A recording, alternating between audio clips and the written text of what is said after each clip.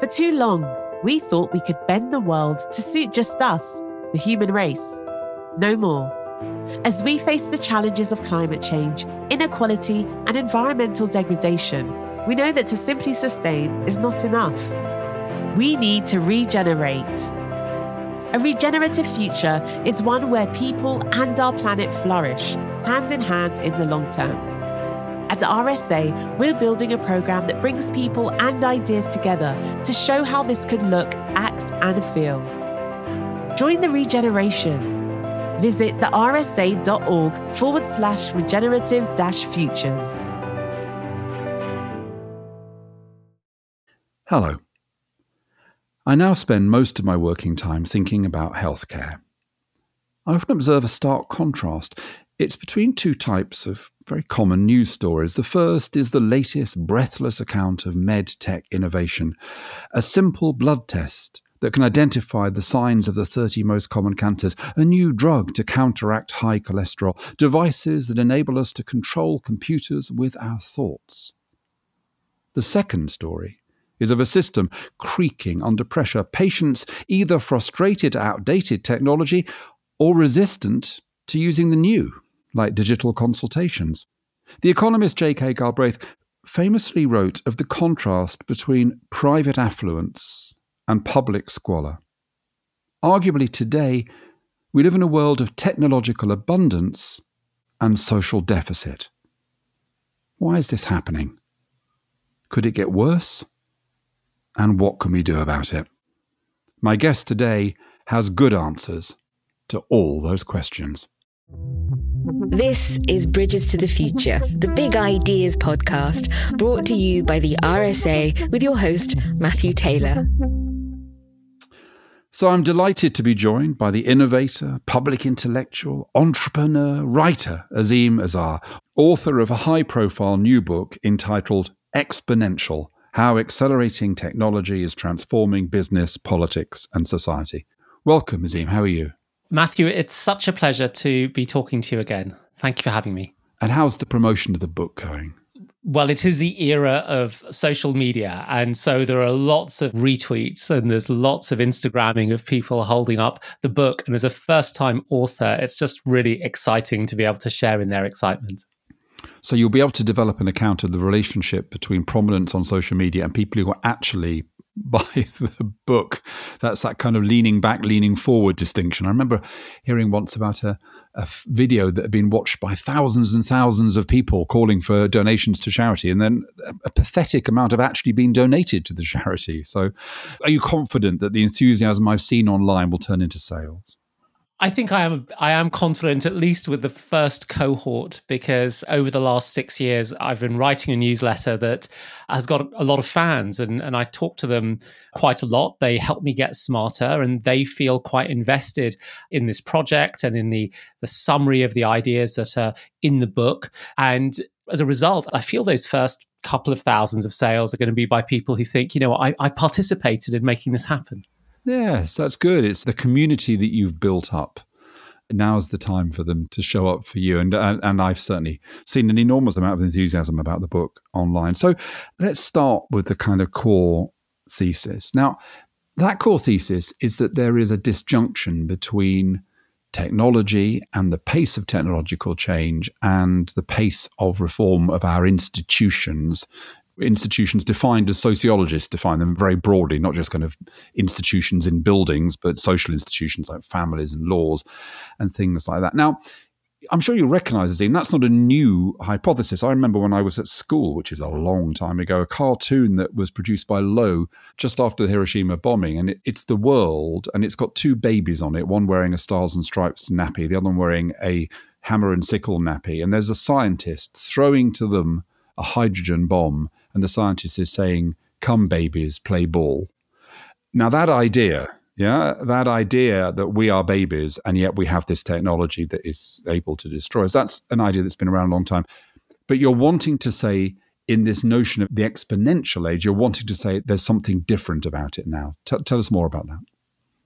I agree with you. It's not a new concept. And in fact, in the book, I talk about a sociologist in the US who was writing in 1922, William Ogburn, and he described the idea of cultural lag that was emerging between technologies like machinery in the car and the way in which liability laws were implemented in the US.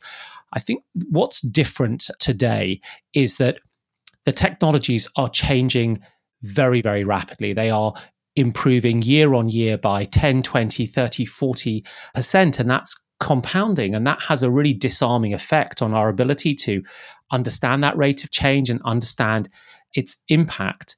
And it's catalyzed still further by the fact that we are also interconnected. I mean, the recent problems with logistics and truck drivers notwithstanding, ideas and physical products manifest themselves in our economies much more quickly than they did 60 years ago at the time of the start of the atomic age, certainly 100 years ago at the time that Ogburn was writing. So that the pace is more rapid. The pace of change is often not just across a lifespan, it's a couple of times within a decade. And that feels different. That feels like we're dealing not just with hot water, but we're dealing with water that's above 100 degrees centigrade. It's turned into steam. It's different qualitatively and it's different quantitatively as well.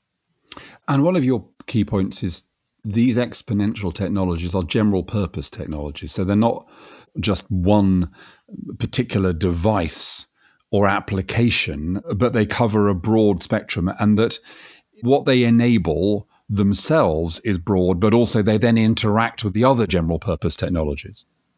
Yes, that's right. And a general purpose technology is traditionally something that comes along not very often. It's things like the printing press or electricity and the internal combustion engine.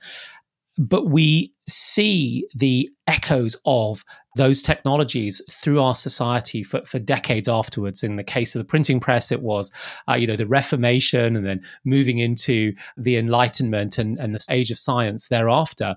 But today, to have four families of technologies, I talk about computing and I talk about our ability to tinker with biology, within energy and within manufacturing, is quite drastic. There's no part of the economy that isn't touched by those. And because they've all become digital in a funny sort of way, they do interact with each other in quite often confusing and unpredictable ways. And I think that confluence of four general purpose technologies, and some are more broad than others. I mean, I agree that computing is probably the most broad of all of them. I think is not something that we've seen historically, and certainly not within the context of this interconnected global economy in which we live. And yet, as you've recognised, they're exponential, but yet there is still a lumpiness, isn't there, to the process by which a technology spreads. We have been talking about 3D printing for quite a long time, but still, as you recognise in the book, it's still pretty, in comparison to the overall manufacturing market, small. I have my doubts about, we've seen driverless cars, for example. I tried to persuade the RSA several years ago to have an event called 5 Years to Driverless Cars, because that's what everybody was saying, and to do it as an annual event as a way of resisting technological determinism. I have my doubts about synthetic food and whether that will take off, for the same reasons that we've been resistant to GM food, for example. So how do we combine this idea of kind of exponential rise, which is an accelerating curve, as it were, and the fact that quite often these technologies can be around for quite a while and not take off, and then suddenly they do so? If we knew the answer to that perfectly, you and I would be Silicon Valley kingmakers and probably relaxing on our beachfront property in New Zealand while the world goes to hell in a handcart. Sometimes a switch can happen very quickly. I think about what happened with electric vehicles in Europe and in Norway just 5 years ago. Only 1 in 5 cars that were sold was an electric vehicle. And that was the highest saturation market anywhere in the world. And as of 2021, it's closer to 70%, the electric vehicle share. So just in 5 or 6 years, we've gone from, a niche to the bulk of the market, the overwhelming bulk of the market. And the question I think there is, at what point do we get that combination of the price being right for the customer and the technology just being reliable enough that it's not just bought by technology aficionados? And we've got there with electric cars, and we did so just in 6 years. And the thing to think about a car is it's a big, chunky vehicle. It's not like updating your app. It's not really like switching from the yellow pages to Google. That's a very lightweight interaction compared to what happened with cars and what's happening elsewhere in the energy sector. And so the question that you raise, which I think is so valuable, is to what extent are people really going to want to have lab-grown synthetic meats, for example? And today it's a novelty. I can see the resistance, and I'm not sure it necessarily appeals to me as a food eater. But I also recognize that sometimes we can be surprised by the way in which these systems end up changing. And so I don't think we should necessarily count on resistance in the same way that I don't think we should simply proselytize like some people in Silicon Valley do and say, look, this is going to happen, get on the train or get run over by it. So we have to find that balance. And I think that, conversations like this is where we find that point of balance and that point of tension. Yeah, no, I think it's fascinating that in a sense, what we're saying here is it's not that all technologies or even all potentially general purpose technologies will accelerate in a particular way. It's that certain characteristics of the modern world, global connectedness, the power of data, for example, they have the capacity that once a technology does start to take off, that it will accelerate at the kind of rate that you described in the book. And I think that, it's really interesting, isn't it, that contrast between electric cars and driverless cars, that I guess a few years ago, we would talk about them as similar kinds of projects. And of course, one of them, exactly as you say, is advancing. And it's difficult to believe that in 10 years' time, it won't be that the overwhelming majority of cars will be electric. That will be the nature of cars. I'm still pretty skeptical we'll have driverless cars in 10 years' time, partly because I'm not sure people want them. I think people quite enjoy driving, and partly because they face really very, very difficult questions about how it is you mimic human responsiveness to indeterminate situations. It's such a great point. And, when it comes to driverless cars, the issue is, I suspect, as much technical, if not more technical. I think the way that we end up getting to driverless cars is through a change in something that you're an expert in, which is systems and the interplay between rules and infrastructure and the dynamics of many different parties in a system. And so by that, I mean that I can imagine autonomous trucks showing up and running up and down parts of our motorways well ahead of the idea of my just getting into my car in Cricklewood and saying, drive me to Sutton Coldfield. I don't see that happening for a while because it's technically very difficult, but I can see that aspects of what we currently think of as something that has to be driven will get nibbled away at by the autonomous vehicle. And I think that's part of the challenge with the techno-determinist view, which is that you get something to work in a lab, you extend an exponential trajectory to its capabilities, and you say, well, therefore this will work. And I think what we have seen is that is not always the case. And I think a really great example is just the IT industry, which is the harbinger of all of these technology platforms. It took a really, really long time to businesses to ultimately digitize. The first real microchips emerged 50 to 60 years ago, the first general purpose integrated circuit, 49 years ago, the Intel 4004. And it's really only until, I would say, the first decade of the 21st century that we can start to say, listen, we really live in a world that is, digital first from the perspective of business, because it just sometimes takes a little bit of time for the groundwork to be put in place. But my contention in the book is that a lot of groundwork has now been put in place, right? That a lot of groundwork has been put in place because of the arrival of the internet and the fact that we all have smartphones, and the fact that companies, founders, entrepreneurs, and the capital that backs them understands what the hurdles are in getting this technology to diffuse widely in an economy, and is much, much better at tackling all of the roadblocks than they were perhaps in previous iterations of technical innovation. So it's a complex picture, and I think you're right to ask the question that you asked, I wish there was a simple answer. And I could say, well, the answer is 6, Matthew. That's what it is. But it's not. The answer is it's one that we have to talk about, we have to discuss, we have to disagree with. And what I've tried to do in my argument is to paint some of that nuance, because I don't want to pretend it's predetermined or that it's even easy to think about. Now, I want to turn in a second to some of the sites of society that you explore here. I just want to say thank you in a conversation with somebody at the cutting edge like you, that the places you have chosen to cite are Cricklewood and Sutton Coldfield. You see, you can keep your Silicon Valley and your San Francisco and all of that. Cricklewood to Sutton Coldfield, it reminds me a bit. I saw the German band Kraftwerk about 30 years ago, and they decided to do their famous hit Autobahn, but to use names of places they'd gone on tour to in the UK.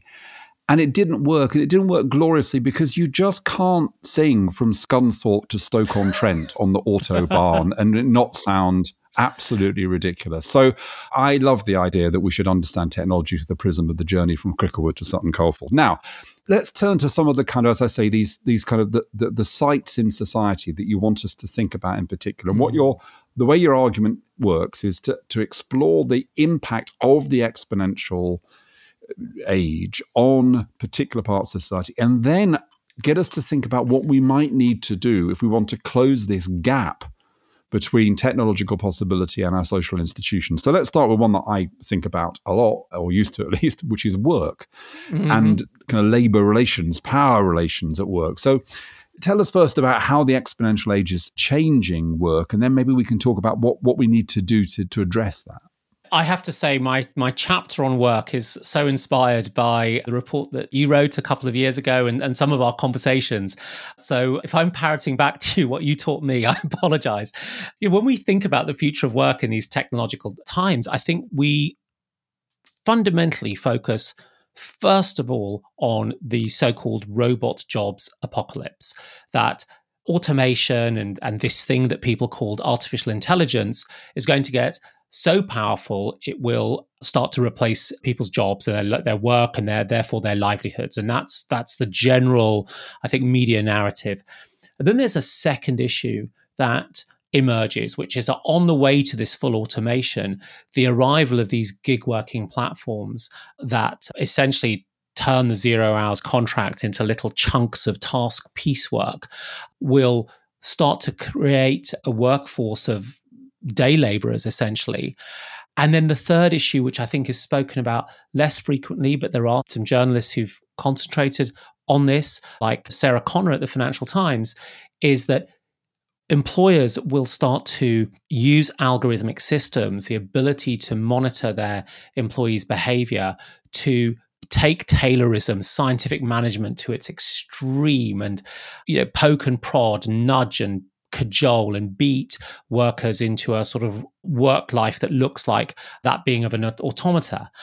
And that's traditionally how this is presented. And the way that I look at this argument is I say, well, I don't really believe the first one. I don't believe this issue of the automation is in short order going to take away lots of jobs. During the pandemic, the companies that were the most heavily automated in the world, like Amazon in the UK and JD.com in China, hired enormous numbers of people. In the case of Amazon, it was more than 350,000 new hires in 1 year. And I think that automation at work is a very complex issue. The technical problem it has to solve is much, much harder than we think. And in any case, as many economists regularly point out, when new technologies emerge, they often create new roles and they expand the pool. I'm much more concerned with the power relations impacts of the second and third issue, which is what actually happens to the employees' power and status and their ability to secure what you call good work in the face of these new technology platforms and the algorithmic systems of management that they create. And my summary is the issue will not be the quantity of work, by which I mean whatever the Office of National Statistics counts as the number of people who are working, which is a rather sort of fungible and woolly measure, it'll actually be the quality of work, the nature of the work that people are doing, the amount of dignity that they have, the amount of security they have, the amount of respect, and ultimately income and opportunities for development that they get in a world that might be increasingly dominated by algorithmic management and by platform working. And that leads you amongst other conclusions. And it was kind of great to read this in this book about technology in the future. One of the things we need to do is actually go back to having stronger trade unions, because we need collective voice for workers because of the scope that technology has to lead to this kind of Taylorism on steroids. And, there are other things that you also argue. So I agree with everything that you say. Let's take an area which I hadn't thought about so much, which is the impact of the exponential age on conflict, warfare and conflict. And again, tell us how it's changing, what the impact it's having, and at least maybe one of the kind of ways in which you think we need to address this, again, this gap between the technology and the institutions. This was one of my favorite sections to write, because I was a teenager. I was 13 years old when Top Gun was released, the film where Tom Cruise plays a Maverick F-14 pilot called Maverick, of course. And so it allowed me to go back into, those sort of halcyon days, 1985, and, the New Romantics and Frankie Goes to Hollywood and whoever else was topping the charts back then. And I think the fascinating thing is that what happens with exponential technologies is that they reduce the cost of certain types of bad behavior, malacting, because it's very cheap to launch a cyber attack on an adversary, and it's very easy to deny that you did it. It's quite different to, what countries had to do in the 70s and 80s and take their pilots, pop them into planes and fly them over hostile territory to drop bombs. And you are putting the sons at the time, as it were, of your voters' lives at risk to do things like that. And cyber attacks are one aspect of it. The dramatic decline in the price of drone warfare, dropping from tens of millions of dollars when the Americans first used Predator drones 20 years ago to really hundreds or thousands of dollars to the most recent use of drones in conflicts. And then, of course, how cheap it is to launch attacks on a wide population through disinformation across social networks. So you have this world where it's incredibly cheap for attackers to attack. And then if you think about it from the perspective of the defender, it's very, very hard to defend against it, because if you're thinking about your population's vulnerability to disinformation, in the case of the UK, that's 60, 70 million people whose perspectives you need to consider. If you're thinking about cyber threats and denial of service attacks, well, that's every business in the country. That's every home that's connected to the internet, which is essentially everyone. It's every one of us who's bought a so-called smart device and plugged it into our light bulbs or elsewhere in our houses. And that creates what the security analysts call an attack surface. So the attack surface, the points of vulnerability have magnified, and I say this without hyperbole, exponentially, and yet it's much cheaper for adversaries to launch the attacks. And that creates a very, very febrile environment, because it's just simply too tempting for anyone who wants to be a nuisance to, push their digital red button, as it were. And so the way that I think this plays out, and in the course of sending the book to press and then it coming out, we've really seen it play out. We've seen a kind of continued use of disinformation strategies. We have seen several new significant cyber attacks across US infrastructure. It tells us that the route forward is one of disorder rather than one of perpetual peace. And then I think the question is, how do we go about tackling that, and who are the parties at the table? And one of the parties at the table that's really important are the global technology companies, the ones that we know really well, like Microsoft and Google, and ones that are less well known that control parts of the infrastructure, like Cloudflare and Akamai. These are the firms who can detect cyber threats early, and they can stop those threats or mitigate them in some way. They have capabilities that no military, no national government has. So they have to find some way, we have to find some way of putting them at the table, beyond whatever bilateral or informal or semi-formal arrangements they have with national governments. The second issue is that we don't really have mechanisms of communication and escalation. We don't have a kind of agreed protocol of how do we ratchet up what we say in public around the, to the media via the diplomatic channels, and, how our military and, cyber authorities respond. And I think that's quite risky. And it's risky as more and more automation gets put into these systems. You could have accidental escalation. What we learned during the Cold War, I suppose the most famous is the Cuban Missile Crisis back when Kennedy and Khrushchev were at sort of loggerheads, was that having channels of communication becomes really, really important. And that's the so-called sort of red phone. But beyond that, once we really started to take the temperature down around the Cold War through the SALT treaties and START and the INF treaty in the 80s, was this crazy notion to anyone who remembers the threat of nuclear holocaust that the Americans and what was now the Russians would allow each other to inspect their nuclear arsenals, which is indeed what was happening around various parts of nuclear forces for many, many years in the start of the 21st century. And I don't think we're there yet with these exponential technologies and their threats, because I don't think people understand that when there is a denial of service attack that takes your online bank down, that is quite likely to have been ordered by a foreign intelligence service against the UK. It is an attack. And it won't be long before people take bigger and bigger risks and critical systems start to fail. And this is one area where I think, we have to collectively do a much, much better job. It's a hard one because it involves not only talking about the capabilities that we might have offensively, but it also involves right at the other end, figuring out how we strengthen the resilience of every one of us who's connected to the internet, which is every single one of us. It is a fascinating chapter, and it's not just cyber that you talk about. You talk about drones, for example, as another example of something where the costs have declined exponentially, and now attacks through drones, surveillance through drones is available to any householder when it would previously have cost nations hundreds of thousands of pounds.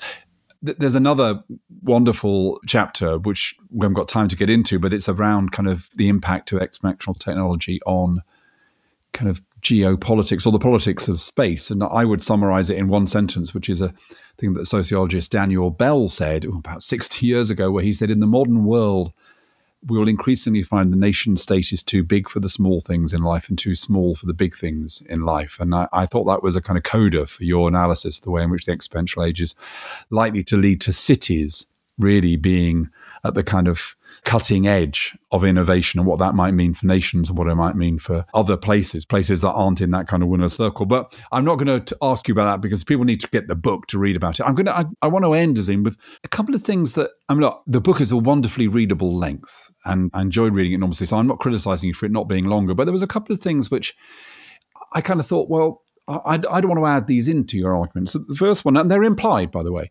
The first one is that, and I entirely support this, you want to argue that major tech corporates, the power they've got, the unprecedented power they've got, they need to be subject to the kinds of constraints that we would normally put on kind of public service organizations in terms of transparency and accountability and things like this. Now, I agree with that.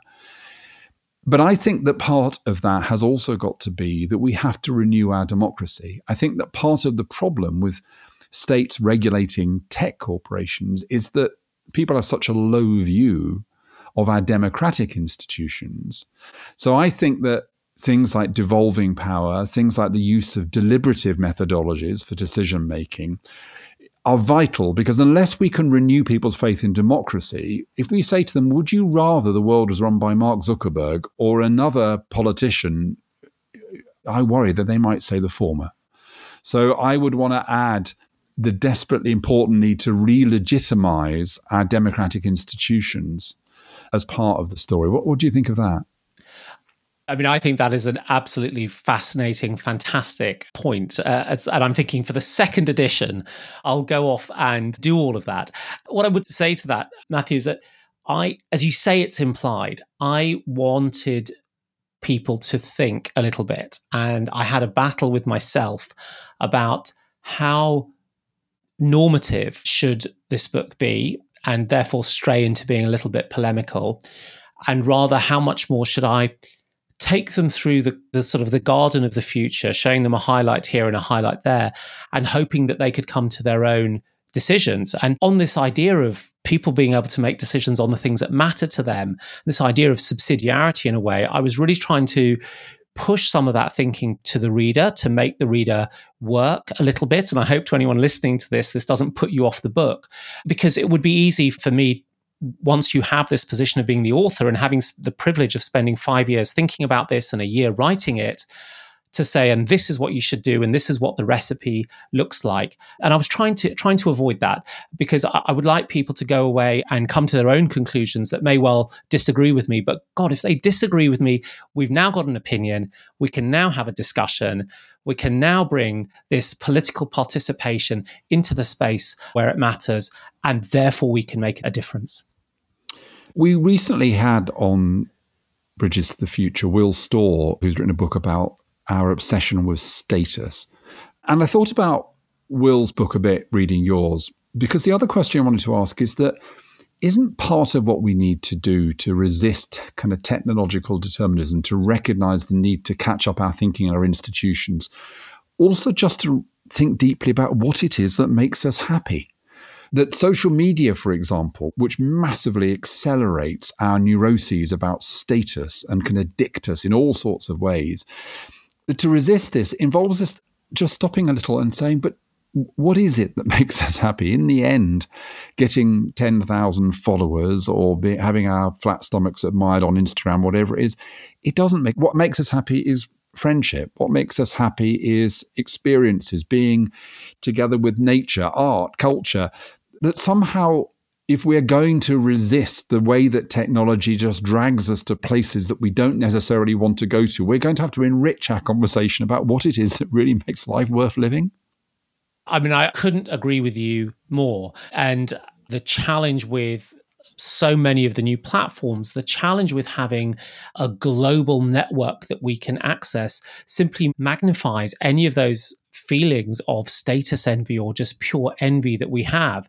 And it's not just the sort of modern exponential technologies, of course. It is even technologies like the train and the financial innovation of the mortgage that allows me to move out of my parents' house and buy a property somewhere else and increase the size of my dating and mating pool so that I can compare and contrast more broadly. And a lot of those trends were present, well before the exponential age. Of course, they are horribly accelerated with the technologies that we have today. So to some extent, what we have to do is start to figure out how we look back into ourselves. I have to confess, I mean, that was just a question that was probably too big to tackle in this book. But, what I've been doing in an attempt to manage some of that and look inwards and sort of understand the human condition is spend more time with fiction that is driven by observation and the everyday, rather than spend a lot of time thinking, in my spare time about, where is the next breakthrough happening? I mean, this is a moment where our humanity is what anchors us back to the things that you talk about, which is, what really does matter, what does make us happy. Azim, I think the question of how it is we get our institutions broadly defined to catch up with the pace of technological change is the most important question facing all of us. And you've written a book that's absolutely about that question. And I strongly encourage people to get hold of a copy of Exponential. Azim, thank you so much for joining us. Matthew, it's been my pleasure.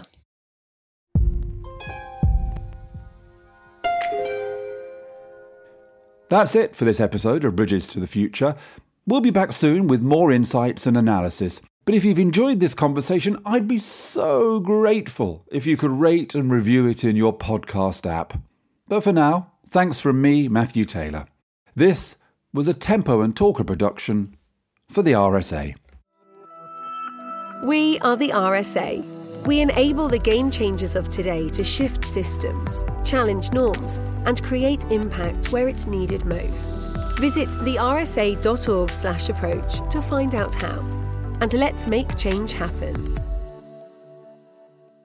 Thank you for listening. Now, I'm far too modest to discuss my own book on this podcast, but, well, I'm not too modest to tell you about it. So if you're interested in work, the history of work, the nature of work, the future of work, and what we need to do to create a genuinely good work society, then why don't you check out my new book? It's called Do We Need to Work? Thank you.